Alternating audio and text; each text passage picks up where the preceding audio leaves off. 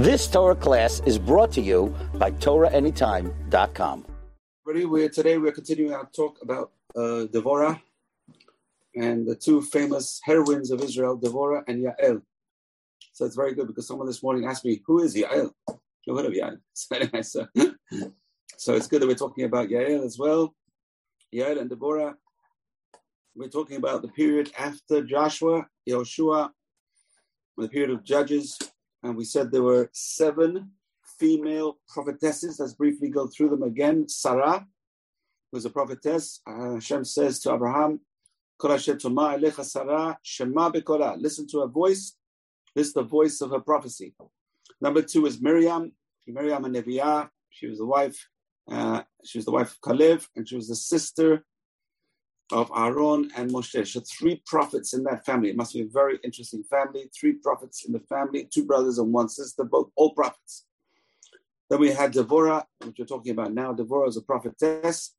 We said she broke the glass ceiling. Why? She was not just a prophetess. She was also the only female judge that we ever had in our history. The only female judge. This is totally foreign to Jewish viewpoint to have a dayan, a judge who is a female. But she was possessed by God, and therefore she was, they respected her. You couldn't argue with her. She had Ruach HaKodesh, she had the spirit of prophecy, you couldn't argue with her. And she was a judge, but she judged in public under the date palm of Devorah. We talked about that last week, the date palm of Devorah. And today we have a special class. I want to dedicate it to my Rabbi Kassin, of Shlomo Kassin, and he should have a refuah shlema. So Sarah, Miriam, Devorah, Hannah, which we have to talk about. Hannah, the mother of Prophet Samuel, was also a prophetess. People don't realize that.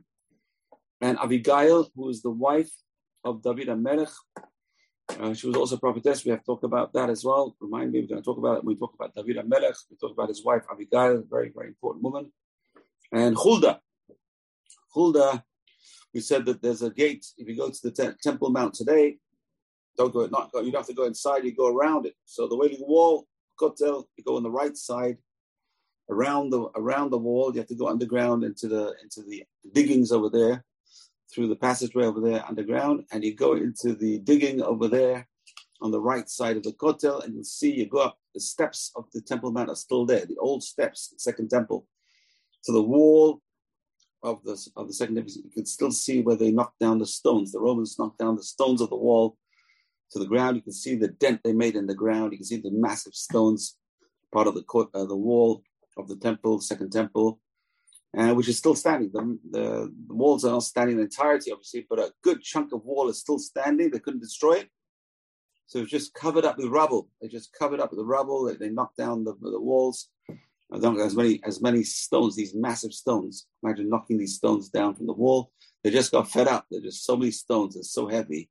They couldn't knock them down. So the walls of the second temple, you see the Kotel standing, but also the other wall on the right side is also standing.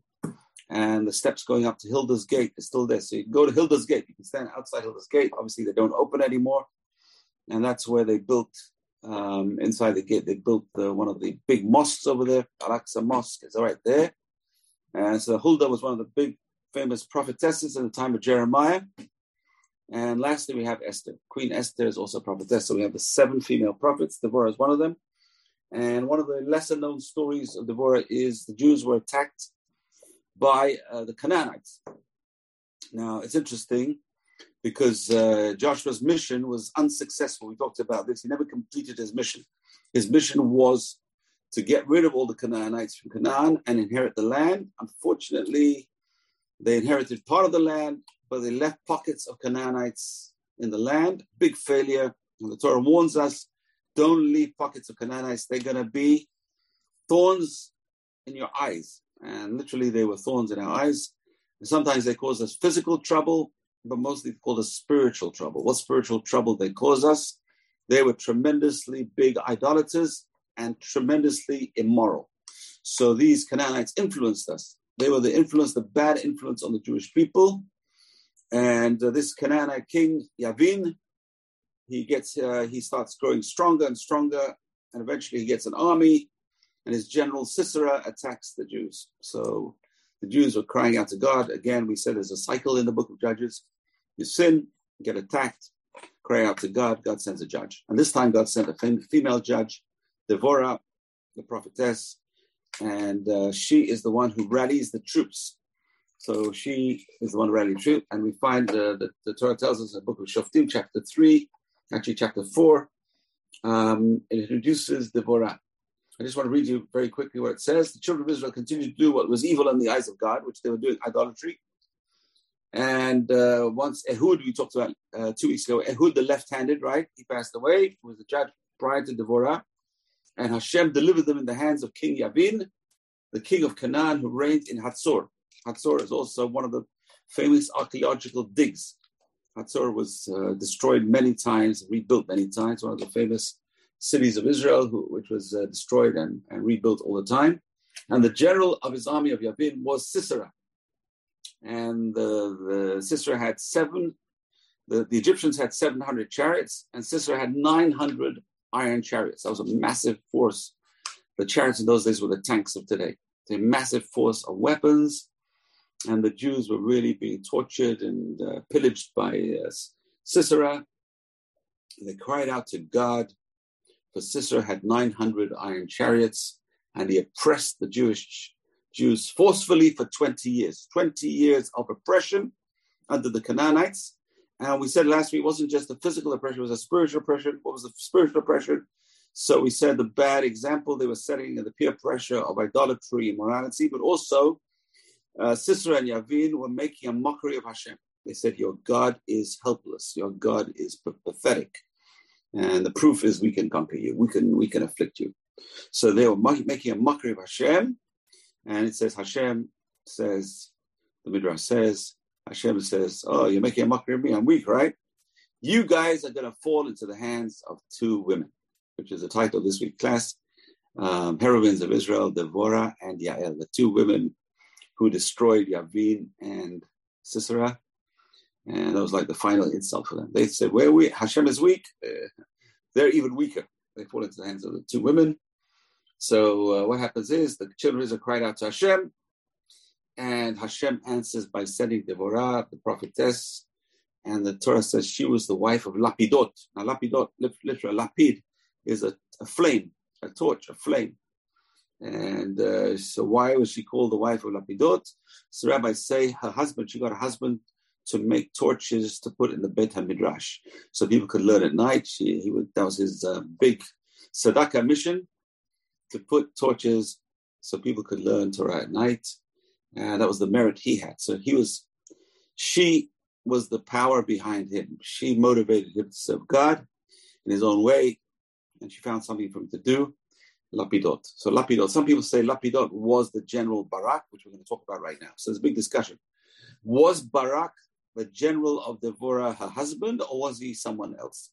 Now the story, you can't really tell so much, but it seems that he was a foreign person. He was a different person. He was not a husband. But let's just talk about that a little bit. So it says that Devorah was the wife of Lapidot. Doesn't say Barak. That's number one. She would sit under the date palm of Devorah, which became a book. We said Rabbi Moshe Cordovero, very famous Kabbalist, who wrote a book called Tomer Devorah, where he specifies how can a person emulate Hashem's traits. So he goes to the 13 traits of God, and he talks about how we can emulate Hashem's traits. Very interesting sefer. It's not a Kabbalistic sefer, but he was a top Kabbalist before the Arizal, Moshe Cordovero, buried in Sfat, right next to the grave of the Arizal. So it was just before the Arizal. When he died, the Arizal took over. So she sat under the date palm of Devorah. We said it so because she was a woman, and a woman's not allowed to be alone with a man, and so she would sit in the open and judge the Jews. So no one would cast aspersions about her character, about relationships, and she would sit in the public under the date palm of Devorah and judge the Jewish people. She sent and summoned Barak, the son of Inoam of Naphtali, of the tribe of Naphtali, and said to him, Hashem, God of Israel, has commanded, go and convince the people to go towards Har Tabor, the mountain of Tabor, which is in the lower Galilee, and take with you 10,000 men. So it's about a couple of kilometers west of the Kinneret. It's between the Mediterranean and the Kinneret, Har Tabor. And take with 10,000 men from the children of Naphtali and from the children of Zebulun. and I will draw towards you Sisera. The Sisera is going to come towards you to the brook of Kishon, with the whole of Yavin's army, with his chariots and his multitudes. The rabbis say there were hundreds of thousands of troops that this guy mustered, and Barak only had 10,000. So you can see now the blessing. One of the blessings in the Torah is that 10 of you will run after 100. That's 10 to 1, and 100 of you will run after 10,000. That's 1 to 1,000. That's a very big proportion. And this is the same story of Barak, 10,000 men against 100,000 of Sisera. And Hashem says, I will deliver him into your hand. This was a message that Devorah sent to Barak, that Hashem commanded that he should lead the people and against Yavin, against Sisera. And Barak says a very strange response. He says, if you go with me, I will go. If you will not go with me, I will not go. This is very strange. Here is the general of Israel telling Devorah, I need your help. You're a woman, I'm a man. I'm meant to be a general, I'm meant to be a mighty warrior, but I'm not going without you. I'm not going to fight this war without you. So there's a big discussion, why not? So obviously there's one of the ways of winning the war is moral high ground and morale. So she was the prophetess. She was in direct communication with God. If she was with him, the people would fight.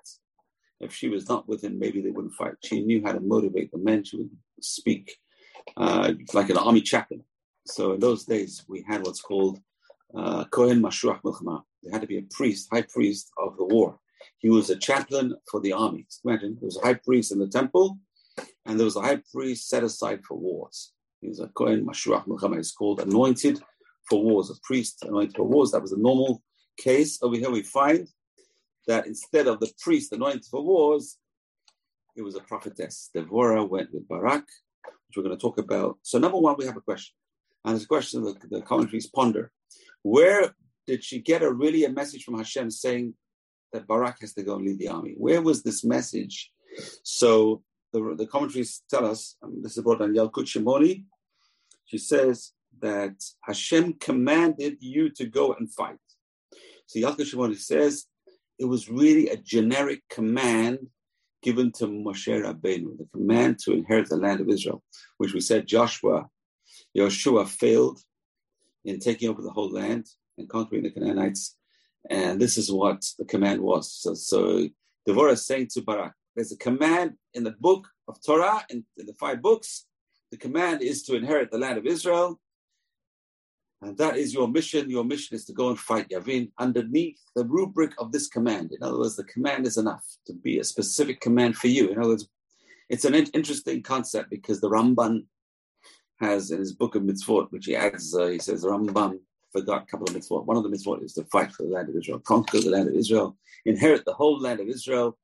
This is basically the mission which Rav Kook took on, and his followers who settled parts of the West Bank, and we call it Judea and Samaria. They're the ones who follow this mission. They say the Torah, and this is what Devorah commanded Barak. How can we leave the land of Israel under these Canaanites? They're a thorn in our side. There's a mission which is incomplete. Hashem commands you to be the general to fight in this mission. Obviously, he was capable. He was apparently one of the wise men who served Yehoshua. So he knew about war. He knew about armies. He knew about leadership from the time of Yehoshua. And therefore she appointed him as the most suitable person to lead the army. Anyway, so that's the command. The command it's not a command she got personally from Hashem. She says, it's a command of the Torah. Let's fulfill this mitzvah of the Torah. I'm appointing you to be the shaliach for Am Yisrael. In other words, it's a mitzvah on Am Yisrael. It's not a mitzvah on individuals. This command to conquer the land of Israel and live it and to inherit the land of Israel is a command not just to individuals. It's a command to society. Israeli society is a mitzvah to inherit the land of Israel, to live in the land, whole land of Israel. And the Torah says, Warashtem, Otam, Yishaftem Bam. You will inherit them and you will dwell in them. So that's the land of Israel. There's a mitzvah to live in the land of Israel. And that's what the Devorah tells Barak. There's a command for you to lead the army, which is the command in the Torah, to conquer the land of Israel. And therefore you have to fight these Canaanites who are troubling us. So that's very fascinating. That's what the Yalkut Shimoni says. I wouldn't have never said this. I would have said she got a personal prophecy to give to Barak to lead the army against Yavin and Sisera. But the Yalkut Shimoni says, no, this is a generic command in the Torah for every Jewish community, to every Jewish leadership to take over the land of Israel, to conquer the whole land of Israel. It's amazing Yalkut Shimoni, which is very applicable to us today. Hello, Asiva Hashem, she says. Hashem command. Didn't Hashem command? Amazing language, right? Didn't Hashem command to conquer the land? So therefore go and conquer. Barak says, if you go with me, I will go. So very strange. This is very strange. Why is Barak telling her to come with him? So he said, good for morale, spiritual leadership. She could motivate the people with the words of God, which he couldn't do. So that is the question. Why did he say you have to come with me? Was it just morale? Was it just spiritual leadership? So the rabbi's over here that she told him, you're the one most suitable to be the elder. You're the one who's going to lead the army. And he says to her, he says, you are more important than me. This victory is not going to be my victory. I want to make sure the people who praise the victor of this battle, they're not going to praise me, they're going to praise you, because this battle is in your merit. You are the guiding factor. You are the motivator. You are the one who commanded me to go in God's name. And therefore, you are going to get all the credit. You are going to be, I'm going to be the general, but you're going to come with me and take credit for this victory. So this victory is going to be the victory of a woman. This is God's hand. God wanted these two Risha'im to be turned off into the hands of a woman. And one of the women was Devorah, this great prophetess, this great judge. So Barak gives over to her the power in terms of he's going to lead the army, but she's going to be with him, and the victory is going to be in her name, not in his name. He's giving over the victory to her. He's going to give over the victory to her, and she has to come with him. So people say Devorah was commanding us. Devorah was the leader. They won't even mention Barak, which is interesting because today most people want the honor and the credit themselves. They're not willing to hand over. So even though Barak did most of the work, since she was leading, he had this innate humility to say it wasn't him, it was her. And she would say it wasn't me, it was God. So that's the beautiful Jewish humility over here. It wasn't me, it was God. You know, it's interesting. There's a story. I don't know this firsthand. I know the secondhand. That Rabin in the 6-Day War, General Rabin was the head of the chief. He was the chief of staff of the Israeli army in the 6-Day War. He says after the 6-Day War, which is eventually was taken out. He said it wasn't us. It was a miracle. The 6-Day War was a miracle. He said explicitly it was a miracle. And then later on, people forgot about that. It was the Sahal. They started saying it was the army. That's when the 73 war came along and they saw how useless the army was. So it's interesting. When he won the 6-Day War as the commander-in-chief, he said it was a miracle. It was a miracle. It really was. The 6-Day War was a tremendous miracle. I remember that day. I remember those days very well. I was a little kid in school, and we were all trembling. 6-Day War, we're hearing the reports. Egypt is saying we're throwing them in the sea. Syria is saying we're winning. Jordan said we're winning, and they were really losing all the time. And within 6 days, it was over. The 6-Day War was a tremendous miracle. A lot of Jews, they became Baalei Tshuva because of the 6-Day War. A lot of Jews moved to Israel. A lot of Jews went to Yeshiva because of the 6-Day War, and that's when the Baalei Tshuva movement started. Amazing. 6-Day War was a tremendous watershed in Jewish history, tremendous watershed in Jewish history. And Bezrat Hashem, we'll see more miracles like that. We want to see more miracles, tremendous miracles like that. And miracles like that are tremendously powerful for Jewish morale and survival of the Jewish people. Those are things that can turn on vast Jews in America. When they hear these things, they get turned on. A lot of them moved to Israel, and a lot of them became Baalei Tshuva. We need miracles like that. So that's the kind of miracle that Devorah is going to do. But people are going to say it's not Barak, it was Devorah. She went with the army, and her leadership caused this tremendous victory. So he said this is God's hand. God wants to teach these two guys, these two people who mocked God, Yavin, king of Canaan, and Sisera, his general, would mock God. Say he's powerless, he's impotent, your God is impotent. And God says, I'm going to hand you over into the hands of these two women. So Devorah was one of them. So that's why Devorah says to Barak, you have to go. And Barak says, I'm only going with you. So what happens? They go to Har Tabor, and they tell Sisera, Barak went up Har Tabor. Obviously, he has a lot of chariots, 900 chariots. And he goes, he's on his way to Har Tabor. He gets to the brook of Kishon, which is on the way. And Devorah says to Barak, we got a message from God. This is the day on which Hashem is going to hand you Sisera. So Hashem has gone before you. So Barak goes down from Har Tabor, 10,000 men. And Hashem had panicked Sisera and all the chariots and the entire camp. Right? And apparently they heard large noises of armies coming towards them. And they were panicked.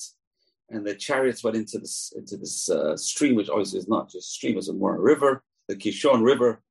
Probably today it's just a little stream, but it was a river at that time. And the chariots got stuck in the mud. And Barak is chasing them and knocking them out one by one. And Sisera dismounts from his chariot and he flees by foot. And where does he end up? He fled on his foot to the tent of Yael, the wife of Hever, the Kenite. Hever HaKeni. Who is Hever HaKeni? Who's a direct descendant, both of them were descendants of Yitro. So here we have a lot of different opinions over here. So this was the prophecy that Sisera was going to fall by the hands of a woman, which was tremendous. In those days, a tremendous insult. Today, we know there's women all over different armies, and people don't even know they're flying airplanes, they're dropping bombs. No one knows. I don't know if it make a difference if they know they're going to be knocked off by a woman or a man today. I don't think it makes much difference. But in those days, it was like a big deal. To be killed by a woman is like a final insult. And that's what Hashem, they're insulting God. God says, I'm going to insult you. I'm going to insult you. In those days, to be killed by a woman was like the final insult. And that's why he ran away. Hashem arranged it. He ends up outside the tent of Yael. We have to talk about Yael. Yael is a tremendous, the rabbi says she was on the level of the four mothers. We say Esther also was on the level of the mothers. Sarah, Rachel, Leah, our mothers, our four mothers, tremendously high level, were known for their modesty and spirituality, and Yael was on that kind of level. We're going to talk about her. And who was Heber HaKeni? So Keni was one of the names of Yitro. Yitro was the father-in-law of Moshe Rabbeinu. He had 7 names. Yitro had 7 names. And he had descendants who joined the Jewish people, who converted, joined the Jewish people. And these are the descendants who joined the Jewish people, Heber HaKeni and his band, descendants of Yitro, and his wife Yael. So and we don't know exactly where Heber was that day. He wasn't around. And Sisera ends up outside the tent of Heber HaKeni. And Yael goes out towards Sisera. I don't know how she recognized them. Obviously, they had dealings before. And she says, turn aside, my Lord, turn aside to me, do not fear. Here's he's exhausted. He's running away by foot, away from the battle. He's being chased by Barak. And he needs a place to sleep. He needs a place to have some food. And so he goes inside her tent and she covered him with a blanket. Now, this word blanket is very, very critical. It's quoted by Reish Lakish. You know, this famous duo, just like Batman and Robin, we have duos among rabbis. So it's one of the famous duos of rabbis, Reish Lakish and Rabbi Yochanan. Reish Lakish and Rabbi Yochanan were like 3 generations after Rabbi Akiva. Rabbi Yochanan was one of the students of Rabbi Yehuda Nasi. Rabbi Yehuda Nasi was a Jew, the prince who wrote the Mishnah. And it says he had a brother-in-law called Reish Lakish, who was a famous Baal Teshuvah. Reish Lakish was a bandit. He became a Baal Teshuvah and became Rabbi Yochanan. He married Rabbi Yochanan's sister. That's why he became a Baal Teshuvah.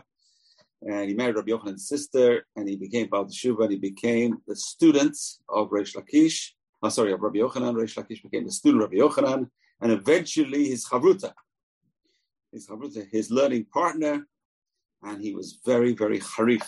You know, harif is very sharp. He was sharp in terms, like today they talk about bilbil harif, hot pepper. And Reish Lakish was tremendously sharp. His brain was tremendously sharp.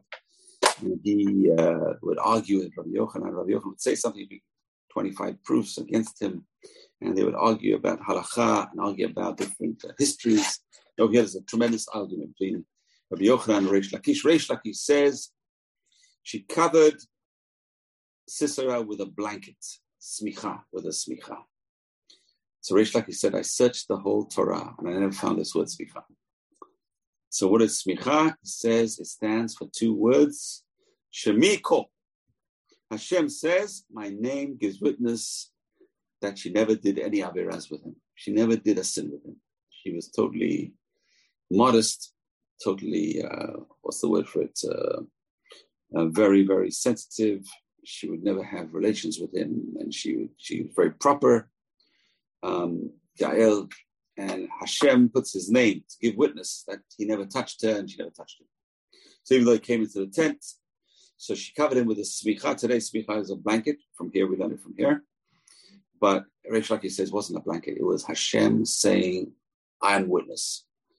Shemiko, my name is here. My name is giving witness that they never fooled around. Sister and Yael never fooled around. And what happens is she gave him milk to drink, the Torah tells us. She opened the milk and she gave him to drink and she covered him with a blanket and he told her, stand at the entrance of the tent to be the guard. If anyone comes and asks you, is anyone here? Say no. So no one's going to burst into your tent. It's a woman's tent. People don't just burst into the tent. So just, you'll be the one who'll tell them there's no one here and they'll believe you. So what does she do? He goes to sleep. He had milk. It makes a person very drowsy. He's ran away. He was running all day. Very tired. He goes to sleep. She takes a tent peg and she places a hammer in her hand and she comes to him stealthily and drove the peg into his temple and went into the ground. So he was knocked, his brain was knocked out by a tent peg into the ground by the hands of this woman, Yael. And amazing story, pretty bloodthirsty story. But he made mockery of God, Hashem made a mockery of him. Now the question is like this, why didn't she take a knife? Why take the tent peg? So a very smart move for two reasons. Number one reason is if he wakes up and he opens his eyes, he sees her with a tent peg. So listen, she's living in a tent. Maybe the tent came loose and she's busy with a tent peg. She had an alibi. If she came with a knife, he would know straight away what she's up to. So that's the reason why she used the tent peg. That's number one. Number two is halachic reason. We know men are not allowed to wear women's garments. And women are not allowed to wear men's garments. You know, this is one of the eroding laws in Jewish law. It's one thing which is being eroded today, this moral law to keep the sexes apart is being eroded today, where men dress in drag and women dress in men's clothes. So one of the laws in those days was tightly enforced by the individual, not by society. Tightly enforced was men don't wear women's garbs, women don't wear men's garbs, and a sword in those days was considered a man's garb. Women would not use a sword. So instead of using a knife, she used a tent peg. That's one of the reasons. So two reasons. Number one, it's an alibi. And number two is she didn't want to use men's weapons.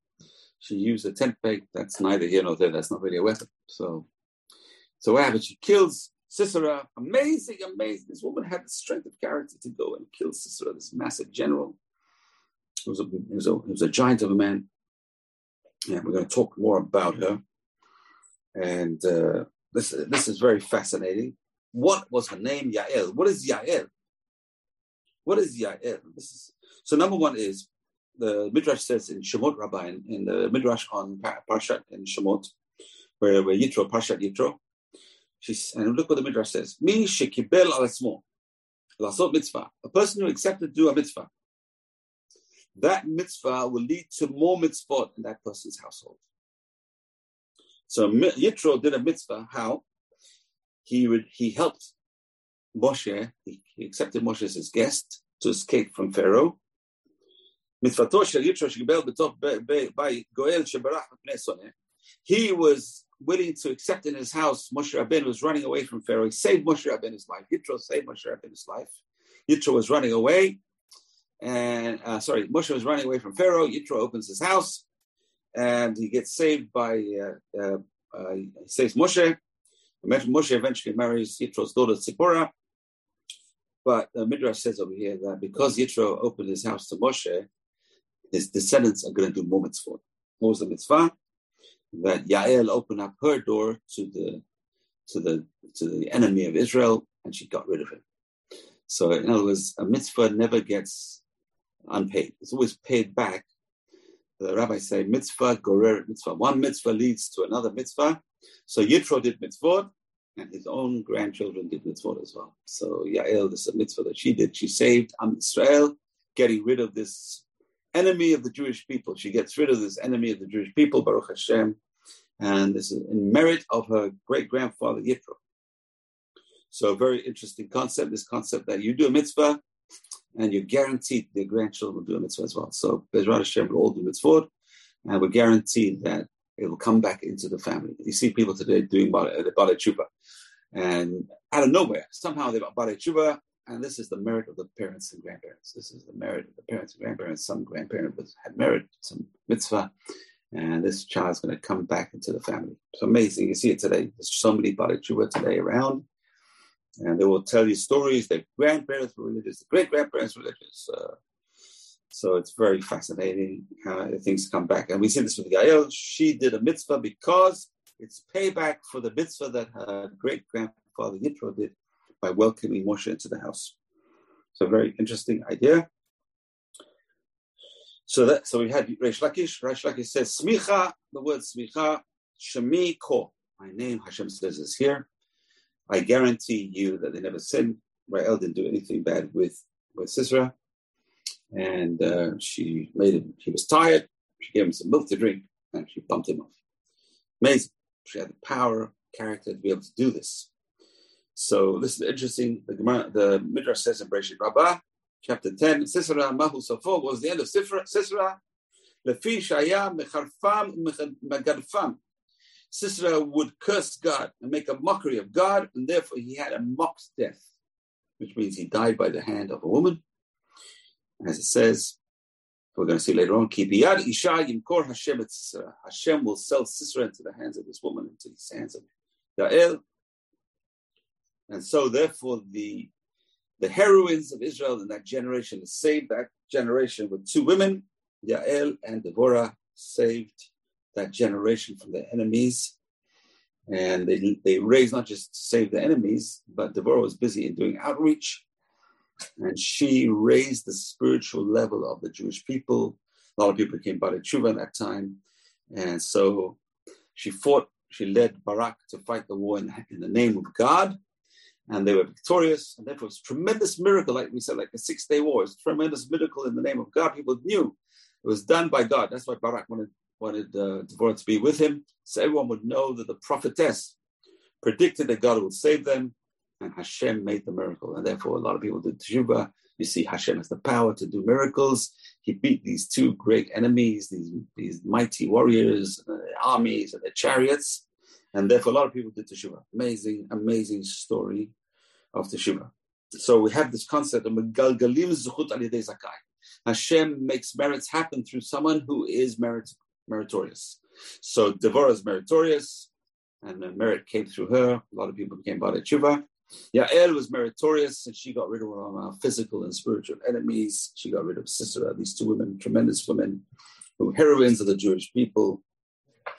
And what's interesting is her name. Let's just try and figure out her name, Yael. Interesting, in Daf Yomi, we're just doing the Gemara of Rosh Hashanah. And the Mishnah says in Rosh Hashanah that you use the horn, shofar of a Yael Pashut. That's a Mishnah in Rosh Hashanah, talks about which shofar to blow, Yael Pashut. So a straight horn of a Yael. Rashi explains Yael is a springbok, which is like a wild goat. So wild goat, its horns, and Yael means a wild goat. Now it's interesting. That's one explanation. So wild goats are tremendously strong. I don't know if you've seen this. There's movies you can see on YouTube of two wild goats fighting on the mountains. Wild, oh gosh, scary. You see how they're running, jumping on the mountain and banging horns on each other and trying to push each other off the mountain. This is really scary stuff. I wouldn't recommend it if you're squeamish, don't see it. I don't like to see it, but just interesting to note, to see how strong these mountain goats are. So Yael is a mountain goat. That's the strength of character she had. Obviously, she was also very strong to be able to knock this peg into this guy, knock this guy off to kill this guy, Sisera. very strong character, very strong woman. So a good name for that kind of person, Yael, like a mountain goat. There's another interesting translation of Yael, which is from a pasuk in Shir HaShirim. Shlomo Melech says, actually in Mishlei. Shlomo Melech says, Ya'alat chen. Ya'alat chen is a beautiful woman. Ya'alat chen. So it's interesting we say this. We have a song, Ya'ala, Ya'ala, Boi Legani, which is interesting. It's a beautiful girl. Come to my garden. So Ya'ala, not the Arabic word, but Ya'ala is a name for beauty. Ya'alat chen, beautiful girl. So she was named Yael either because it's the definition of a mountain goat and she was strong like a mountain goat, or she was beautiful as well. So you can say both. She was strong and beautiful. It's a nice name. A lot of girls today have this name, Yael, named after our heroine. A lot of people don't know there's a Yael in the Torah. Here is the Yael, strong. Through her came miracles, and we owe her a debt of favor that because of her we are around today. So one of the reasons why we're around today, we're defeated by Sisera, is because Yael defeated Sisera and she knocked him out, basically. Okay, we are moving on now to what's one of the songs in the Bible. One of the songs of the Bible is Shirat Devorah, the Song of Devorah. Now it's interesting that there are 10 songs in the Torah. There are 10 songs in the Torah. Some of them you wouldn't even think about, you wouldn't even know about. I just want to go through very briefly these 10 songs of the Torah. And the first song is not even mentioned in the 5 books. It's mentioned in the prophet Yeshayahu. Then there was a song that they sang in Egypt. We don't have any record in the Torah of a song they sang in Egypt. So this is brought down in the book of Isaiah, chapter 30. Hashir hazeh yeh lachem kalil hikadesh chag. It was a song to sanctify the Pesach, first Pesach in Egypt, that we have no records of in the Torah itself. So that's brought down by Isaiah the prophet in chapter 30. The second song we all know about is the song they sang by the sea, Moshe Rabbeinu Az Yashir Moshe, which we say every single morning in our prayers to recognize the glory of God, the greatness of God. It's one of the things we have to remember every day. One of the 10 remembrances we mention every day. Yetziat Mitzrayim, Hashem has the power to save a person from their Mitzrayim. Hashem has the power to save us from our troubles. Hashem has the power to save us from our distress. So a person's in distress. David HaMelech says, Min ha'metzah karatiya. From my distress, from my straits, I called out to God. Anani b'merchavia. Hashem, please answer me and widen my straits. Open up the straits. You know, when a person's in despair, they have troubles, cry out to God, and Hashem has the power to save us. A person can always remember. Hashem has the power to save us. It's one of the things we have to remember every single day. How do we remember this? We remember the fact that Hashem took us out from Egypt, from out of the house of bondage, out of the slavery. Hashem has the power to save us from all our troubles. That's basically what it means. And we say this in the Shema. The last paragraph of the Shema is all about coming out of Egypt. We say this in the morning, we say it in the evening, but we have to remember, when we say that last paragraph, we have to remember Hashem has the power to save us from all our troubles. So that was the second song in the Torah, song which is we say every morning, Az Yashir Moshe et Hashirah Hazot. Now it's interesting because the word Az means, and then Moshe Rabbeinu will sing Az Yashir Moshe. Well, it's talking about the past. That's when Moshe sang. So when it's saying Az Yashir Moshe, then Moshe Rabbeinu will sing.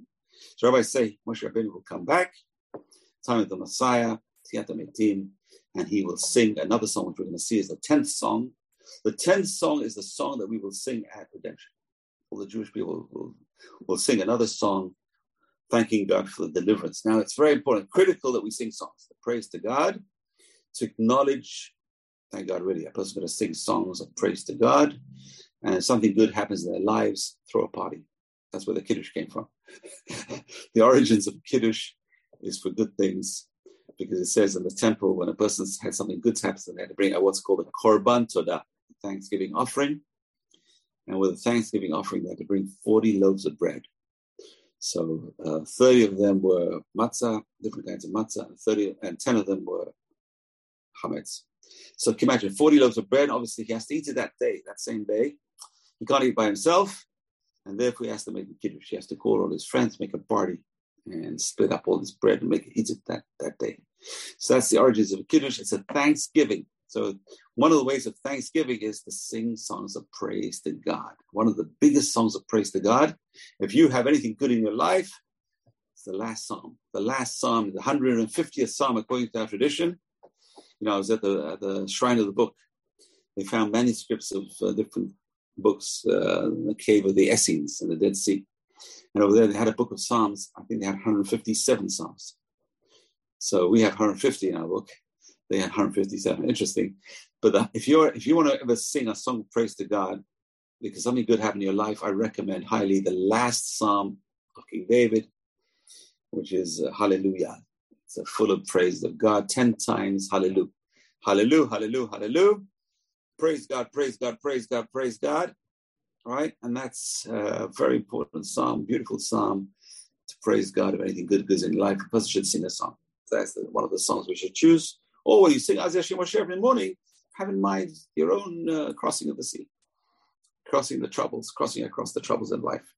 So that's song number 2. Song number 3. The third one is they sang a song for the well of Miriam. Ale Ber Ale.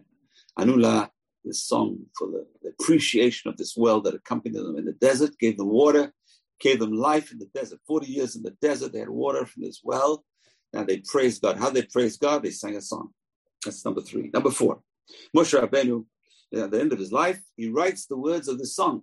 So as Parshat Hazinu is a song, written in a song form.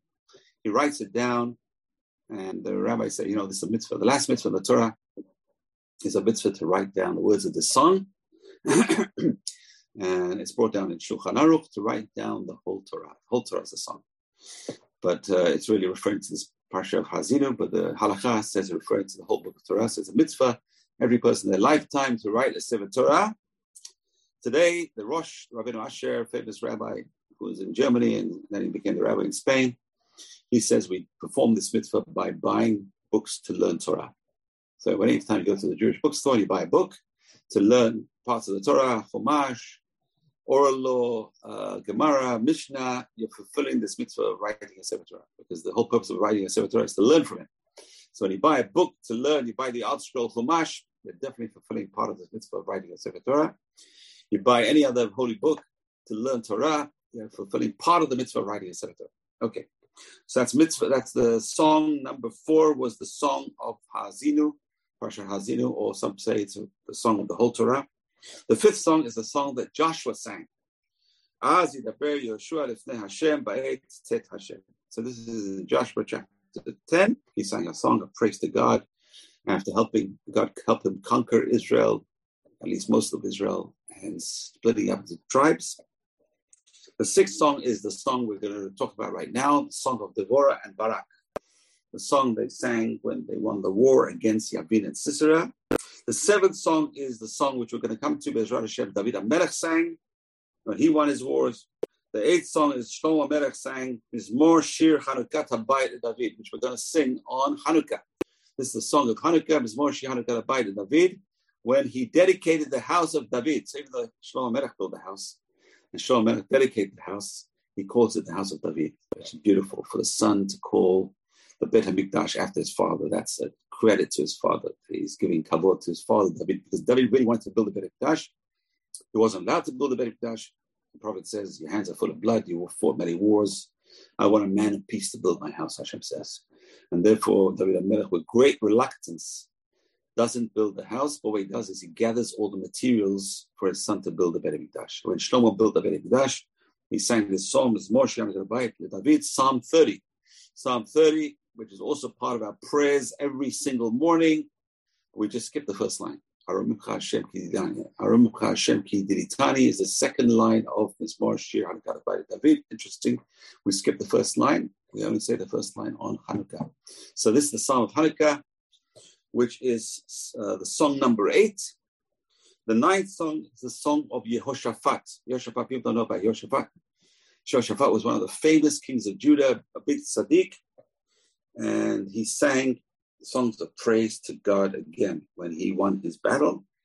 Hadu la'Hashem ki tov ki le'olam hasdo. This is brought down in Devorah Hayamim, in the book of Chronicles 2, chapter 20. Now the 10th song will be sung when Mashiach comes. Bezrat Hashem in the Geula. What is Geula? What is redemption? So Gemara says redemption is when all the Jews go back to Israel. It's not when the Mashiach comes per se, it's when Jews go back to Israel. So everyone in America, please buy your tickets. And it's paid for. Nefesh B'Nefesh is paying for all the tickets. You just have to make sure you have enough money to live on when you get here. So how do you make $1 million in Israel? And the answer is bring 2 million. So okay, thank God I'm here. I'm very happy. Thank God I'm here. Baruch Hashem. I recommend it, highly recommend it. If you have some money saved up, now's the time to come to Israel before the dollar is totally worthless. The dollar is tremendously worthless in Israel. The shekel is it's one of the miracles of modern day Israel is the shekel. I never thought I'd ever see in my lifetime a strong shekel. So it's a strong shekel. You get 3.1 shekels to the dollar. I don't remember it ever being so low. 3.1 shekels to the dollar. Apartment houses are very, very expensive compared to houses in America. Forget it unless you have 800,000 in the bank to buy an apartment. 800 in Yerushalayim at least, or Tel Aviv. It's very expensive. But if you have some money saved up, you can rent. Still under $2,000 a month, you can get rent, you can get something nice. But mitzvah in the Torah, sing the song when Mashiach comes. Bezrat Hashem will all be able to sing the song when Mashiach comes. Az Yashem Moshe, then Moshe will sing. He'll come back and he'll sing with us. Bezrat Hashem, we'll see this together. We'll sing this song. It's our praise to God. Anyway, so Devorah is singing the song of praise. And what does she start off with? She starts off with the giving of the Torah, which is very interesting. What's the connection to Devorah, the giving of the Torah? Because we said the people sinned.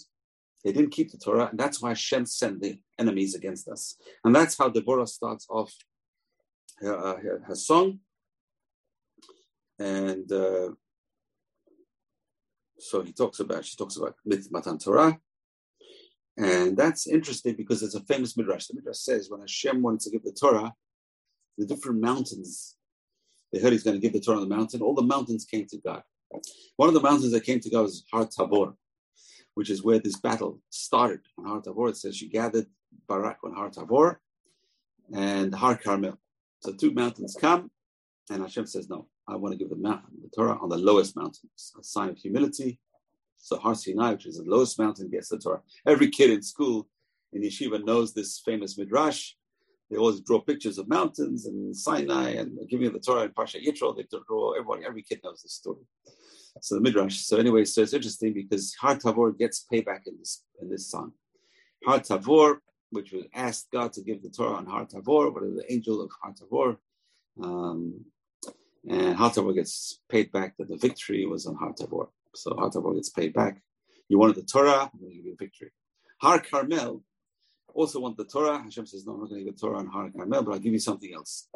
Because you came to me to get the Torah, which is like a merit, I'm going to give you something else. The great miracle that Eliyahu Navi did, which we're going to talk about, but Hashem will get to Eliyahu Navi, when he challenged the prophets of Baal, and 400 prophets of Baal, and he offered up a sacrifice to God, and the fire came from heaven, and all the Jews said, Hashem hu Elokim, Hashem hu Elokim. God is God, God is God.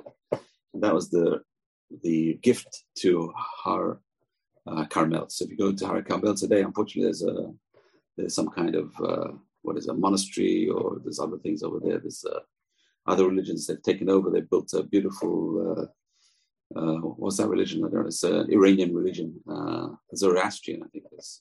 So they built their little monastery or whatever it is over there. But there's still, you can go there. There's a cave of Eliyahu Navi. Apparently, who knows if that's the right one? But that's where he did this miracle. It's good to know. Har Carmel in Haifa has a nice, has a train. Today has a train, and you can go there and see this Prophet Elijah's cave. Anyway, so she immortalizes Har Tabor. She talks about the giving of the Torah, and she talks about the greatness of Barak and Yael. And so this is a song of praise to God that she wrote. And it's interesting because this song is sung by us every Parshat B'Shalach. Every Parshat B'Shalach, the Haftarah is the song of Devorah. It's interesting, there's a connection. So the crossing of the sea is a miracle. and the miracle of the brook Kishon, which swallowed up the chariots of Barak. So it was total opposite. So the crossing of the sea, it says the Pharaoh was swallowed by the sea in the Red Sea. His chariots were swallowed up by the sea, and here the chariots were swallowed up by this brook, the stream or river of Kishon. So that's the similarity between the two songs. That's why the song of Devorah is sung at the same time as the song of crossing of the sea. So Pasha B'Shalach, we sing the Azir Shemoshe, and the Haftarah is the song of Devorah. That's another thing. The Midrash says that at the time of the crossing of the sea, the Jewish people had a very low level emunah. And it's interesting because they witnessed the 10 plagues, and they witnessed the miracle of leaving Egypt, but they still did not believe that God is going to save them again. They did not believe. That's what the Midrash says. They were Taneh Emunah. They had small faith. They were people of small faith. How do you know? Because the Midrash says, they said, just like we are crossing the sea and going on the other side, the Egyptians are also crossing the sea. We can cross the sea. The Egyptians are also going to cross the sea. So the sea, which had absorbed all the dead Egyptians, Hashem says to the sea, spit them out. The sea says, I'm not going to spit them out. You can't give me a present and take it away. Hashem says, I'll give you more of a present. I'll give you a bigger present later on. And the bigger present is later on. I'm going to give you 900 chariots. The Egyptians have 700 chariots. I'm going to give you 900 chariots at the time of Sisera. So the brook Kishon washes the chariots of Sisera down into the sea. The sea gets compensated for what it lost by spitting out the Egyptians. Why did it spit out the Egyptians? So that the Jews with small faith could see the dead Egyptians on the shore. And they can see the miracle that God did for them. So a person with small faith doesn't realize how much God does for them. They don't see it. They can't see the miracle because they don't believe that the God is going to do a miracle for them, and therefore they don't see the miracle. So it's very important to not to be small faith. The person's going to see the miracles in our lives, and we're going to say this soon on Hanukkah. Al Hanisim, Vala Purkan, Vala Givror, Vala Tishur, Vala Ifra. Just read the English translation. It's such amazing. We have to praise God for all the miracles God does for us. In those days, and also nowadays, we have to see the miracles of our days. When I look around me in Yerushalayim, I don't recognize Yerushalayim. Everything, there's cranes and building and the construction is just one big construction piece. Yerushalayim is a construction piece. Baruch Hashem, I've never seen Israel flourishing like this. Amazing, and the technology is amazing. Baruch Hashem, we're in the Messianic era for sure. The Geulah is happening around us. Jews are coming back to Israel. The economy is booming. Corona is right now is a thing of the past. Bezrat Hashem should always be a thing of the past. And Bezrat Hashem, we witness more miracles like we have with Devorah and Barak. Now, next week, same time, I'm going to have a special class. You've just experienced another Torah class brought to you by TorahAnytime.com.